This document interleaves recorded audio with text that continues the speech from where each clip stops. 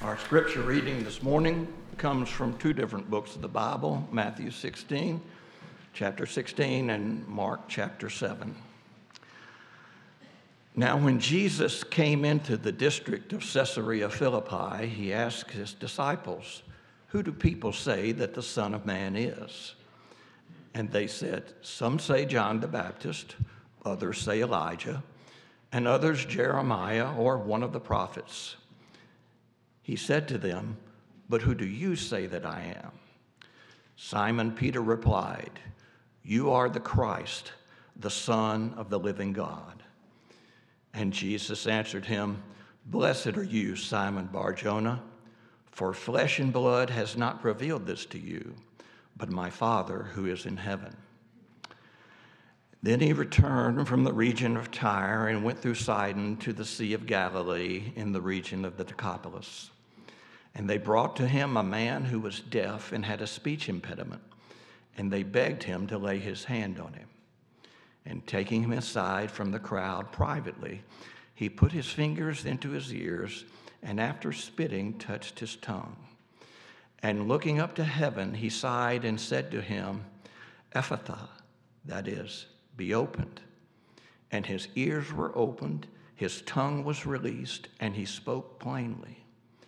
And Jesus charged them to tell no one. But the more he charged them, the more zealously they proclaimed it. And they were astonished beyond measure, saying, "He has done all things well. He even makes the deaf hear and the mute speak." The word of the Lord. Thanks be to God. Dear Lord, please be with Andrew as he brings us your word and as he speaks. And please be with us as we listen, so that we will leave here following the two great commandments of loving you and loving others better than ourselves, and be better witnesses to your truth, beauty, and goodness. In Jesus' name, amen.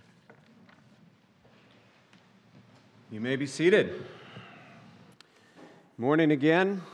It's good to be together with you and open God's Word. It's my third Sunday back from sabbatical. Some of you may remember on Easter when I was getting ready to go out on sabbatical, we were looking at Matthew chapter 7 and sort of the closing of the Sermon on the Mount there. And there was a distinction in that passage between those who were coming before the Lord and talking a lot. And Jesus said, "Depart from me, I never knew you." It wasn't simply because they were talking, but we did note that. The distinction between those and those who heard his words and understood that. And I said at that time, I said, one of my goals going out on sabbatical is to try to be a good listener, to listen to God's word and maybe not spend so much time talking. And I know a number of you were praying for that. It became even a focus, and I appreciate all of those prayers and that partnership in that. I also know that a number of you were just connected into that idea, like, I'm really curious about that. What does it mean to listen to God? Like, how do we hear his voice? Because I want to both experience this in the everyday sense of life as we walk through our lives and we interact with people around us, interact with creation, interact with people at work, our kids, all of these different things. Like, how do I hear God in the midst of that, in the midst of joy, in the midst of sorrow? How do I experience his presence? But we also feel that when it comes to a lot of the big things of life. And I was reminded of that again this week, just in the numerous meetings and conversations that have been privileged to have, just how many big things are on our plate, decisions that have to be made, decisions about colleges and what we're going to study, decisions about jobs and job changes and what we're going to do, decisions about how to parent and what choices to make with regards to these things. And we want to hear from the Lord. We don't want to just make these decisions on our own. We don't want to rely on our own reason, but sometimes we feel stuck. Like, what does it mean to hear from the Lord? How do I experience that? And it seems like sometimes we sort of go back and forth, and maybe I'm just talking a little bit about the evangelical church here.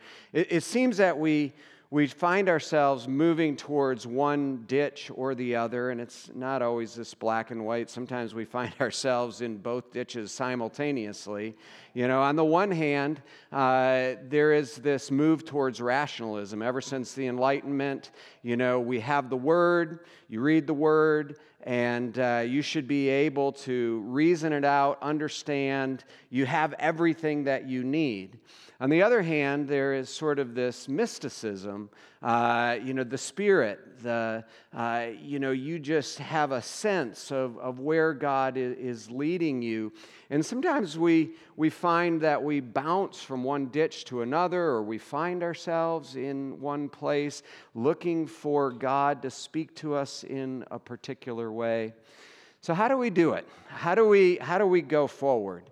I want to look at God's Word this morning and see if we can't find a way maybe to steer safely through these ditches. Not that it's always going to be easy. In fact, I think one of the observations that we'll make this morning is that hearing from God takes some work on our part.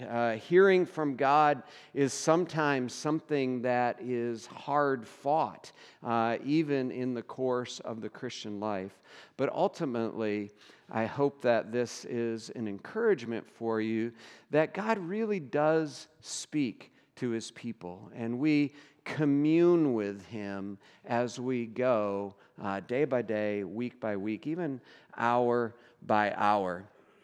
I want to walk us through just kind of with this thought that, our struggle to hear becomes focused through the Word and is given life by the Spirit. But I thought it would be good to start us with just our struggle to hear because, our verse for the week is this idea that when Peter makes this confession of who Christ is, incidentally, quoting from Isaiah, quoting from the revelation of the Word that was with him, Jesus says to him, "Blessed are you, Simon, son of Jonah, for flesh and blood has not revealed this to you, but my Father who is in heaven." There is the assumption on the part of Jesus that for Peter to truly have come to this understanding of who Jesus was, his eyes needed to be opened. He needed to have a revelation that went beyond flesh and blood, a revelation that came from the Father who is in heaven. And Mark 7 really helps us to understand this. This is the accounting of the miracle that Brian read for us.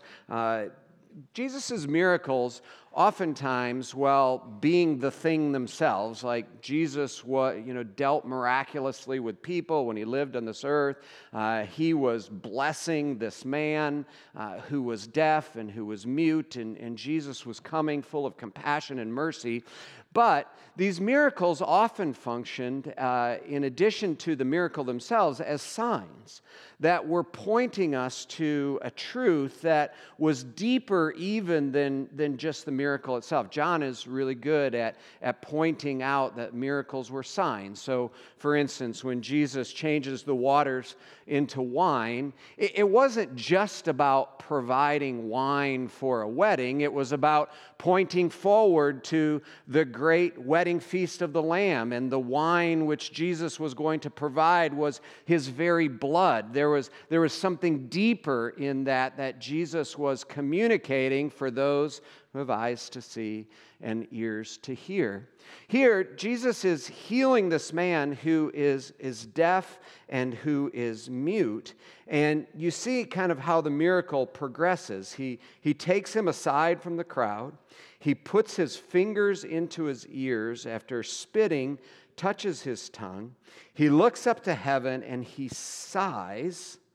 And he says to him, Ephphatha, that is, be opened, and the man's ears were opened, and his tongue was released, and he spoke plainly. What's going on here? Two things I want to highlight for you that I think will be helpful for us just to ground ourselves in learning to listen and learning to hear. The first is this. We struggle to hear because of the brokenness of the world. You know, when the text says here that Jesus sighed, there is a connection to another passage of Scripture. And this is the passage that is in John when Jesus is coming up to the tomb of Lazarus. You know, there it tells us that Jesus groaned as he saw the unbelief of the people. And it's the exact same word. There is this deep, evocative response that Jesus has when he encounters the brokenness of the world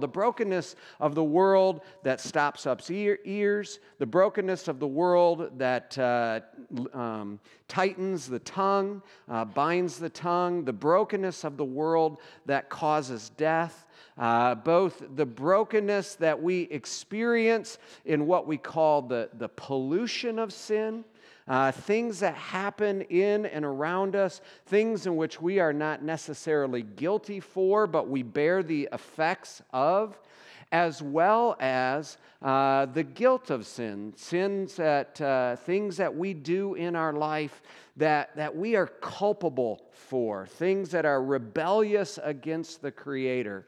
And what Jesus is recognizing here is that this man cannot hear, cannot speak, because he is in a world that is filled with the pollution and the guilt of sin, the brokenness of the world. And this is our problem. You know, Jesus isn't sighing just on account of this man, but he's sighing on account of all of us. We were made for communion with God. We were made for communion with one another, and yet we're stopped up. And yet our ears are plugged, our lips are sealed, our tongues are bound, because we are surrounded by the brokenness, the sinfulness of the world. And that's part of our problem. You know, why is it that we struggle to hear from God? Well, it's because of where we live. We live in a world where there is an evil one. We have been highlighting that in our Lord's Prayer, Tu Panaru, deliver us from the evil one. Not just the broad sense of evil, but the actual fact that we have an enemy, and he is distorting our ability to hear. He is distracting us from being able to listen to God. And this is the sighing of the Savior that recognizes that it is a difficult business for us to listen to the Lord. The second thing that I think is really interesting about this account, this miracle, and part of the reason why I wanted to share it with you, is just how tender Jesus is in this. You know, notice he takes him aside privately. He deals with him one-on-one. And, you know, one of the great things about the Scriptures is that even while God is the Savior of the world, he never misses us individually. He always sees us. And this is, I think, something that is really encouraging and important to hang on to. And then Jesus bends himself. He accommodates himself to this man. Remember, this man cannot hear or speak. You know, so how did he even know what was going on? His friends brought him to Jesus. Were they able to communicate to him somehow what they were asking of Jesus? But Jesus makes it very clear to him what he's doing. He puts his fingers in his ears. I'm gonna help you hear. He does something with his tongue, and then he touches the man's tongue, and he says, I'm going to help you hear. And it's just this incredibly personal, incredibly accommodating thing that Jesus does to come and to help this one who was so bound and so caught up. And it's just so incredibly beautiful to think that is how God deals with us. We all have our sense of deafness and muteness, of blindness, all of these different things. But Jesus knows, and he is willing to not only help us, but to help us in a way to bend himself. To touch us, to enter our lives very particularly, that we might learn to hear. And again, I hope this is encouraging to you, because I know that you come frustrated. Maybe some of you are seeking to hear a word from the Lord. Maybe you even, still yourself. You have quiet times, but then you're just so distracted over and over and over again. It's hard for you to focus as much as you want to. Maybe some of you are hurt. You're dealing with past things, and there's this sense in which you want to hear from the Lord, but there's this obstacle that you cannot get over. A disappointment, a wound, a rejection, a betrayal that you have felt, and you can't get over. God knows these things. He knows your particular obstacle, and he is willing to enter into that with you. So, we struggle to hear brokenness of the world, and yet we have a Savior who accommodates himself to us in order that he might speak. But now, what does that mean? And this is really the question of the day. Like, how do we hear from God? What does that look like? All right, you're telling me that it's hard. I know that. You're telling me that Jesus accommodates himself to us. I hear that, but what does it look like? Two things for you, the Word and the Spirit. And I think it's the Word and the Spirit that help us steer clear both of mysticism that is not grounded, as well as rationalism that is not really alive, that doesn't deal with some of the mystery of what it means to be in relationship with the Almighty Creator. First of all, the Word. I think many of you know that God has given us His Word, and His Word is where He has revealed Himself to us. We have a high opinion of the Word here at the church. We believe that it is our authority. We believe that it is inspired by the Holy Spirit, that it is infallible. It's our rule, it's our guide for faith and practice. We believe that it is in the Word that we meet God. We look at God's Word as the way that forms us, and we think of Psalm 1, kind of the gateway to the whole psalm, where we hear that blessed is the man who, of course, walks not in the counsel of the wicked, nor stands in the way of sinner, nor sits in the seat of scoffers, but his delight is in the law of the Lord, the Word of God, the law being sort of a synecdoche, a part for the whole. That his delight is in the law of the Lord. And on this law he meditates day and night. This is the attitude of someone who will hear from God. who desires to hear from God, that the Word of God is their delight. We spent a whole series last spring talking about Psalm 119. Sweeter than honey is the Word of God to our hearts as we take it in as believers. Paul says something very similar when he's talking about the community. He's talking about what it means to be alive in God as a church, as individuals. He says, put on then as God's chosen ones, holy and beloved, compassion, kindness, humility, meekness, patience, bearing with one another. And above all these, put on love, which binds everything together in perfect harmony. Let the peace of Christ rule in your hearts, to which you were indeed called in one body.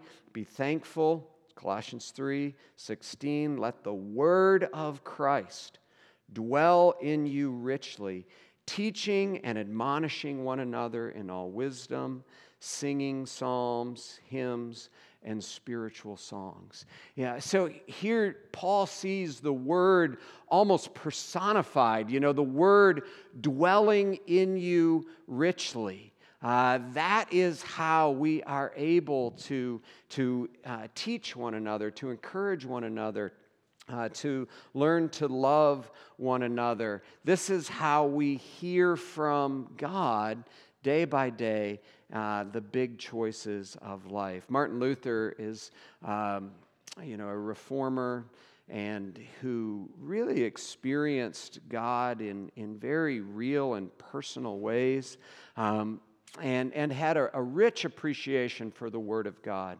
He says things like this: let the one who would hear God speak. If you want to hear God speak, read Holy Scripture. In commenting on Psalm 119, he says, in this psalm, David always says that he will speak, think, talk, hear, read day and night constantly, but about nothing else than God's word and commandments. For God wants to give you His Holy Spirit only through the external word. That's kind of a phrase that Luther develops and lands on, and he talks about the Scriptures as God's external word. It's something that comes to us objectively. It is a repository of truth, and it is something that we can always go to.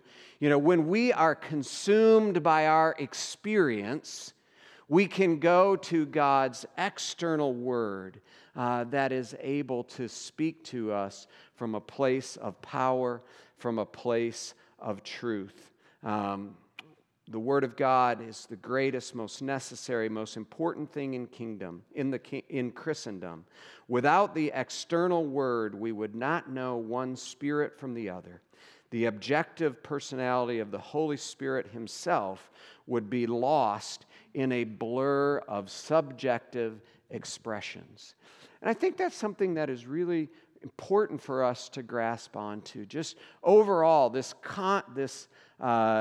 theme that you will not hear from God if you are apart from His Word.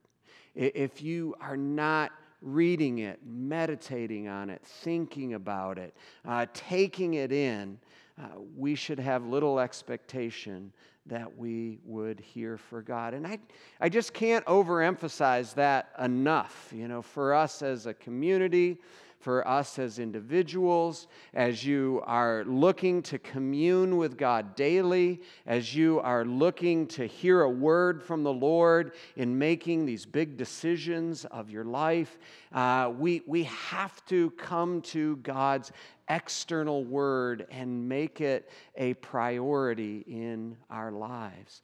There are lots of ways that you can do this. You can start your day with the Word of God. You can end your day with the Word of God. You can, observe sort of a type of daily office throughout the day, morning, noon, evening, nighttime. I mean, there are all sorts of ways that we can do that. We even have apps to help us. You can listen to the Word of God as it's read to you when you're driving in the car. Again, there's power in coming into contact with the Word. And so finding the way to do that, Bible reading plan, Bible study, you've heard about that. We have Bible studies for men, for women, for groups of people within our C groups and other things. Youth group, centering around the Word, seeking to listen to, understand the Word. It cannot hardly be overemphasized. Having said that, I know it's not easy. Even Luther talks about just the difficulties that he had in not only reading the Word, but having it speak to him. Some of you know, sort of his famous tower experience where he was reading in Romans, and he was talking about this righteousness from God that had been revealed, and he was so upset because he was seeking to be right with God. He had an ardent desire to be right with God, but just was frustrated in that. And he felt frustrated by the Holy Scriptures. Here is how he recounts it. He says, "Though I lived as a monk, seeking to live without reproach, I still felt that I was a sinner before God with an extremely disturbed conscience. I could not believe that he was not placated by my satisfaction." And some of you know that Luther was very, very diligent in beating himself and all sorts of other ways in order to seek to placate God.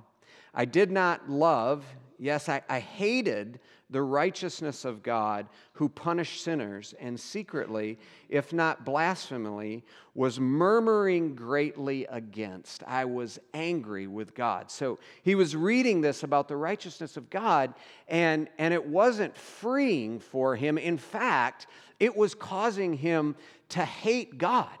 He was like, this isn't fair. This isn't what I signed up for. This isn't how I'm living before you.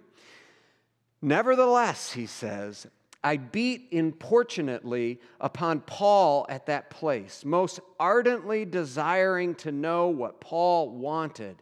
And at last, by the mercy of God, meditating day and night, I gave heed to the context of words, namely, in it, righteousness of God is revealed, as it is written, he who through faith is righteous shall live. There I began to understand that the righteousness of God is that which the righteous lives by a gift of God, namely faith."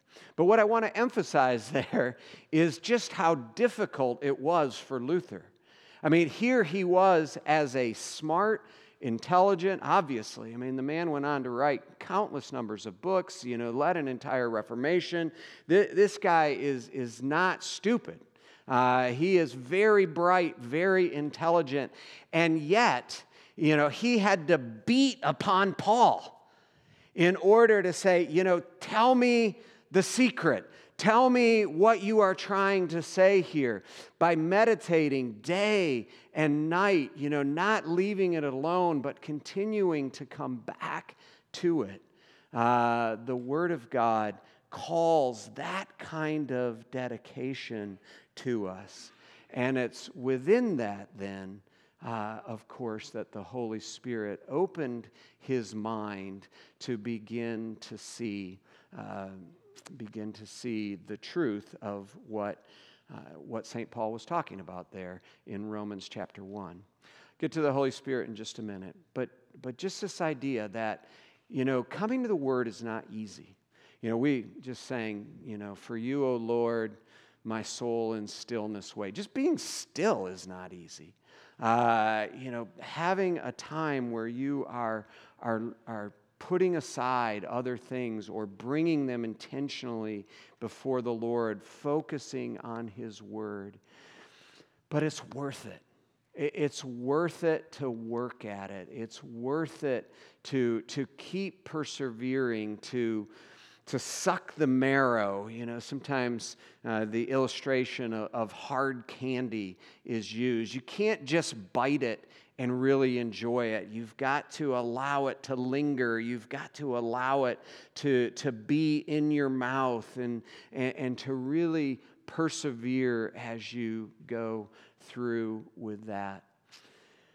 But it is the Spirit, ultimately, that brings life to the Word. And this is why rationalism is not sufficient. And this is somewhat of the mystery that we experience when we come to the Word of God. We heard it in our verse, flesh and blood has not revealed it to you. It's not your flesh. It's not your intellect. It's not your ability. It's not my intellect. It's not my ability. Flesh and blood has not revealed this to you, Peter, but my Father who is in heaven. My Father, the one from whom the Spirit proceeds, the Father and the Son, in order to come into our hearts, to take up residence with us, to teach us. Jesus says in John chapter 16, he says in verse 7, "Nevertheless, I tell you the truth, it's to your advantage that I go away. For if I do not go away, the Helper will not come to you. But if I go, I will send him to you." So if you are in Christ, if you've surrendered yourself to this one who gave his life for you, who is the Word of God incarnate, come to speak to us of the deep truths of God, we have the Spirit. And Jesus says to his disciples, I still have many things to say to you. This is John 16, incidentally. I'm reading in verse 12 right now, 12 to 15. "I still have many things to say to you, but you cannot bear them. When the Spirit of truth comes, he will guide you into all truth, for he will not speak of his own authority, but whatever he hears, he will speak, and he will declare to you the things that are to come. He will glorify me, for he will take what is mine and declare it to you. All that the Father has is mine. Therefore, I said, he will take what is mine and declare it to you." It is the Spirit of God, Paul says, that testifies with our spirit of the reality of the truth of who God is, the reality that if we have surrendered our lives to him, Romans 8, that we are adopted and that we cry out, "Abba, Father." It's the Spirit that takes the Word, the external Word, and breathes on it and vivifies it and brings it to life. He animates that Word in our minds and in our hearts in such a way that we hear from God. I heard the voice of Jesus say, "Come unto me and rest." It's no longer just words on a page. It's no longer just language, a subject and a verb and an object. It is actually the voice of God that is made alive by the Spirit, that penetrates us particularly because we are individuals, that speaks to us in time, speaks to us in season, given what we are undergoing, and helps us to move forward in a particular way. There is a couple of things here that I think we can observe. One is we've talked about stillness a little bit. In the last couple of weeks, we've been talking about resting, delighting, coming apart, finding those times in our lives, those periods where we can hear from God. You remember Elijah when he was taken up into the mountain of God, and he was in a very difficult time in his life where, you remember, he wanted to end it all. He would have been happy if God would have just killed him, but God had more work for him. And there was the fire, and there was the flame, and there was the earthquake, and there was the storm. And none of these dramatic expressions did Elijah hear the word of, he didn't hear God's voice. But it wasn't until, the quiet whisper, the still small voice. And that's where Elijah was able to hear God. This practice of stillness is something that is really important. And, some of what we do with the Word is just allow it to speak. I mean, some of you are journalers, fantastic. I like to journal my prayers back to God. But sometimes we just sit with the Word. And it may be something that the Lord lays on our heart, and we continue to wrestle with that. Flesh and blood has not revealed it to you, but my Father who is in heaven. Lord, I don't understand this. Help me to unlock that. And we see a Father who cares about us and who loves us. Jesus doesn't say, the Almighty who is in heaven. He calls him Father. And we're invited into that, but we have to slow down in order to hear from God. And again, we have an enemy, and distraction and speed and all of these things, which sometimes can seem so good, can be working against the very things that will allow us to hear from God. Secondly, just observing that, the Spirit works in our hearts, and we believe that. We believe that in so many ways. We don't only believe it for ourselves, but we also believe it for those around us. So when we trust that, that means that we can begin to hear God's voice through the community. That passage that I read to you in Colossians 3, and I'm thinking about this. We're going to welcome the Batings in a little bit later into our community. They're going to take up sort of residence in that. We're given to each other because we all have the Spirit. We all hear the voice of God through the external word, but in a way that makes sense to us and in a way that we can share with one another. So Colossians talks about exhorting one another and encouraging one another and admonishing one another.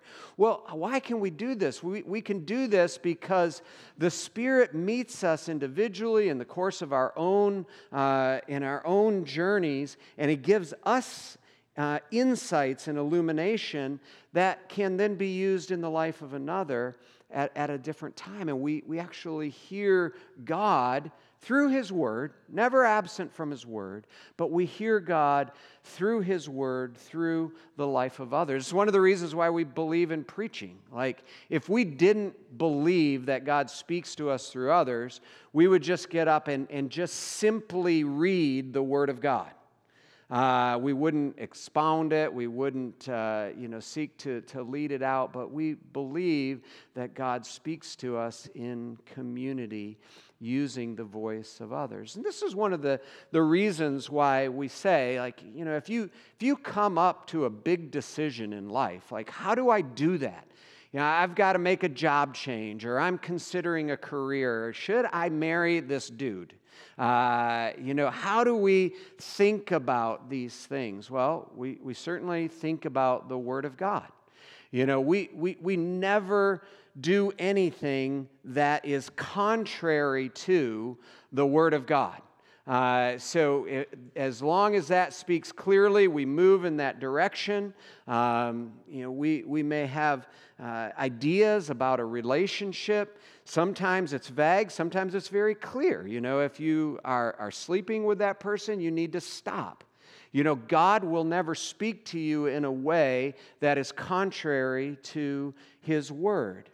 But we also rely on community. And this is why, if you're making a big decision, it's a good thing to seek out mentors, to seek out people who you trust, have a relationship with the Word, who understand this what it is to hear from the Lord and to seek their advice, and not just simply to rely on yourself. Now, that is a part, if you want 3 C's for this, it's communion with God through His Word. Like, that's got to be a part of it. We've got to be reading His Word. We need to rely on community of those trusted believers in our lives, mentors, parents, wise men, women, peers in our community. But then also, we need to pay attention to what God has put in us. God has put desires in us. He has put longings in us. He nudges us. He moves us in different directions. And we need to pay attention to those things. But we also have to watch out that we only pay attention to those things, where we become sort of self-important in that. And what we say that we're hearing with the Lord doesn't match up with His Word. I already gave you an illustration of that. Or the rest of the community isn't seeing it. They're saying, I'm just not so sure about this, and this. We have to learn to doubt ourselves, because we have to recognize that rationally, we're not sufficient. Emotionally, we're not sufficient. We need a sort of balanced way of being before the Lord and keeping those sort of 3 things in line there: listening to the Word, listening to those around us who are wise, and paying attention to the Spirit's work in our heart.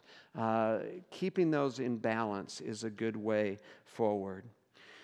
Just one other thing that I'll mention with regards to that, and I put this in the watch out for category. If we find ourselves unique or self-important, watch out for that. Watch out for over-relying on circumstances. I think sometimes we want to look for the open door kind of idea, and sometimes God speaks to us in that way. We sometimes use this language: we throw out the fleece, and if this happens, well, then that must mean that God wants us to go in that direction. Very quickly, 30-some years ago, I was with a campus ministry, and I was feeling a call into ministering in a church context. I had an opportunity to do so, and considered it, prayed about it, talked about it with mentors. One of the big problems was when I joined this campus ministry organization, I had made a 3-year commitment to stay with them. I didn't sign in blood. I talked to various mentors, some that were within the organization, and I had a sense that, that God was leading me to take this position in the church. And so I did. I broke the commitment and moved in that direction. As I was leaving that organization, the president, who I didn't know well but knew some, he was a very gracious man. His name was Bob Long. I honor him here. Pulled me aside and he said, "Andrew, we appreciate everything that you've done for us." And he said some very nice things. But I want you to know this: it's never right to break a commitment. And, I've never forgotten that. And it has stuck with me. And I think about that now. And I look back at it and I say, all the circumstances lined up. Everything was there for me to go. I had this internal sense. I had this open door. I had talked to other people. But I think that I didn't really hear from the Lord there, because part of it is, I think I really wanted to do that. Like there was my own desires that were in there. And here's the good news. God blessed that, despite what I would say was a wrong, maybe even sinful thing on my part all those years. And this is the good news. Like, we can never out-sin God's plan. God still, as the Puritans say, He strikes a straight blow with a crooked stick. So I was very much a crooked stick, but God bless that. He gave us wonderful years of ministry. We were here in Grand Rapids around family when our oldest daughter went through, severe medical things, eventually died. I mean, I think about being in Pennsylvania during that time. And so God blessed it, but it was wrong. And circumstances was one of the main things that I was relying on there. So beware of circumstances in all of this. Let me draw this to a close because we are moving on in time. I appreciate your patience in this. Here's what I want you to hear. Here's what God wants you to hear. Flesh and blood has not revealed it to you. You are not sufficient. You will struggle. But you have a Father in heaven who loves you and has given not only this external word, but He has given His very Son, the Word of God incarnate. And if you don't believe that the Father loves His children, look at the cross. Look at what Jesus did in order to secure this relationship that you have.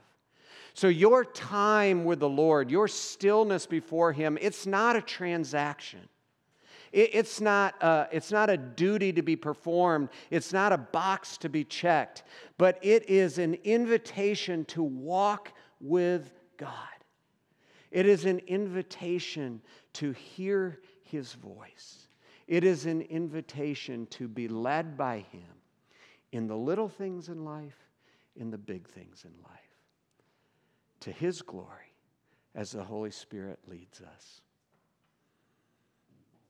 Will you pray with me? And I'm going to pray over us, and just in the spirit of the morning, I'm going to allow for some time of stillness and ask you to invite along with me God to speak to our hearts. Father, we thank You for this word. The external word that has come to us today from various places of this word that speaks to us of this relationship. Lord, we have this verse in front of us. Flesh and blood has not revealed it to us. Lord, we confess that neither our intellect or our emotions, that our flesh and our blood are not sufficient.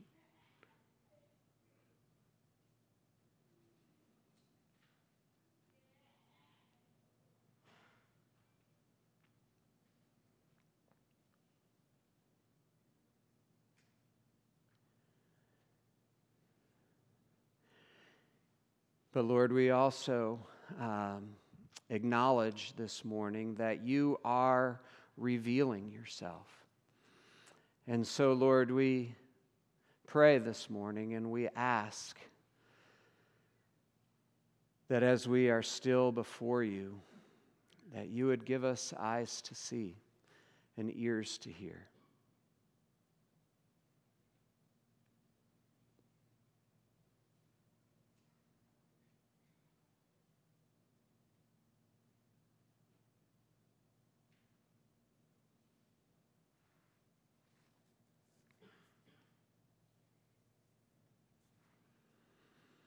Lord, we thank You that You are our Father. And like a good father, a good Father, You are always there with us. You speak to us. You lead us. You guide us. Help us to be patient in that. Help us to trust. Thank You that You've revealed Yourself to us as a Father.